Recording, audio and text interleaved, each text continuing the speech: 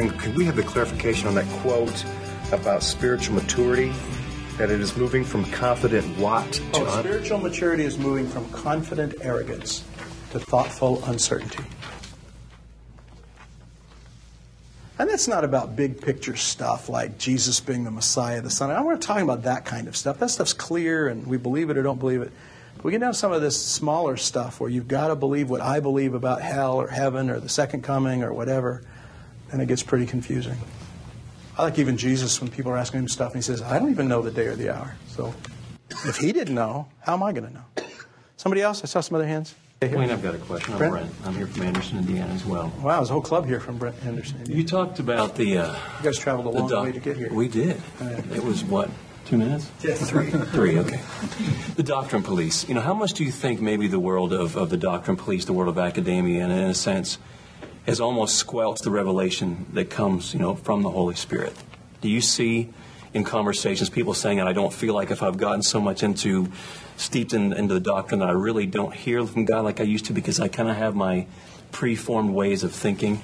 I wouldn't say everybody in academia is the doctrine police. Because I'm talking about a specific personality type or persistent conviction of theology that has this narrow... A lot of them are the neo-Calvinists today. They've got this Calvinistic viewpoint. If you don't hold to it the way they prescribe it, then they turn mean. So that's not... I know great academics who have honest integrity, heartfelt searching, so I wouldn't say that.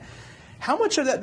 What I notice about people and truth, particularly when truth begins to make inroads into ways that make us uncomfortable, which is what the Pharisees are doing, they're trying to shut it down at the source.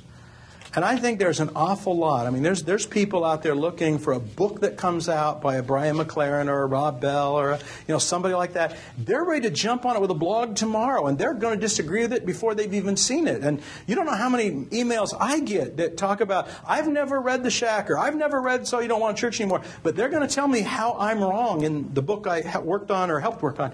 And I just go, really? You'd think you'd at least read it? Because most of the objections to it, I'll go, the book's not even saying what you're saying it's saying. So I'm not even going to argue the other point of view. I don't have it. But I do think there's a great struggle right now between, is God an Abba? Is the Father loving? Was the cross curative? Or was the cross from an angry, offended deity that needed to sate his anger by the death of the most pure person that's ever lived on the planet? There is a great conflict going on between those two. And what I find is the people who are learning to live under God as Father and learning to live in that love, they're not worried about people who disagree with them. But the people who want this, they're going to defend this angry God to the hilt, they're always angry at people who disagree with them.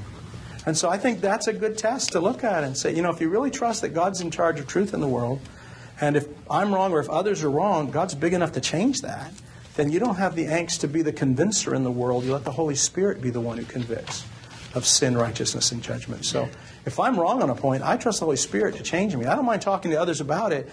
Again, open conversation is great, but people who lie and distort to hold people captive because they feel threatened. And here's what I think I know about truth. If you really know the truth, you don't have to be threatened by what's not true, because you know truth prevails over error. If you don't know that, then you have to protect something. And that protecting turns you into a different person. One more, and then we'll go on. I'm Lisa from Anderson as well. Is that the connection then with that statement? Spiritual maturity is moving from confident arrogance to to thoughtful uncertainty. Is that process then about shutting down the truth? Is that what's taking place, that I have a need to have confident arrogance because of my fear of the truth? It may be because of that fear. I don't know. I think it's just this confident arrogance of, I know all that there is to know and I'm right and you're wrong. And I sit here today and say, I'm teaching you the way I read the Scriptures, the way they've made sense to me. I hope 10 years from now I've grown in this and I'm seeing some things differently. I hope this revelational flow is an ongoing thing in my life. When you learn that you've been wrong about some really important things in the past, it makes you hold it more lightly in the present, because we're all seeing through a glass darkly and we want God to keep shaping us. But if you think this is the perfect thing that's come, and so now we have this, and I have been schooled so that I have the perfect interpretation of everything in here, then there's no place to be but a confident arrogance that's going to force your way on other people. Instead of saying, this truth in Jesus is something I'm growing to discover. And like Peter, there's a lot that's really, I can't say with certainty that I know what that is. And I think that makes us healthier people and invites us into healthier conversations. Can I ask one more thing? Sure.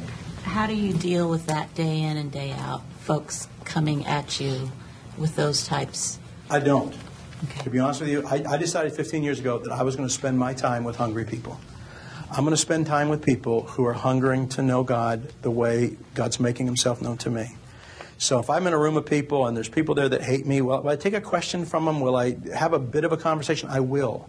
But over the long haul, I'm not really talking to them. I don't read the blogs about me. People send me links all the time, and I generally don't read them. I don't even have a curiosity about it. Jesus said that when you live the truth, people are going to exclude you, lie about you. And that's why I don't give a lot of time to people who give great disagreement with me if they're lying about me or have already distorted what I say or believe. And I'll even say to people, I don't believe what you're saying I believe. And they'll say, yes, you do. And I'll say, well, gee, then we're done. How do you have a conversation with somebody when you're saying you're distorting my own words? I know what I believe.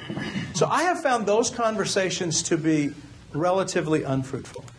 And the fruitful conversations are with people who want to discuss in a more honest, open environment. And people may disagree with you there. That's fine. But they're not so pressured, arrogant, and distorted about it.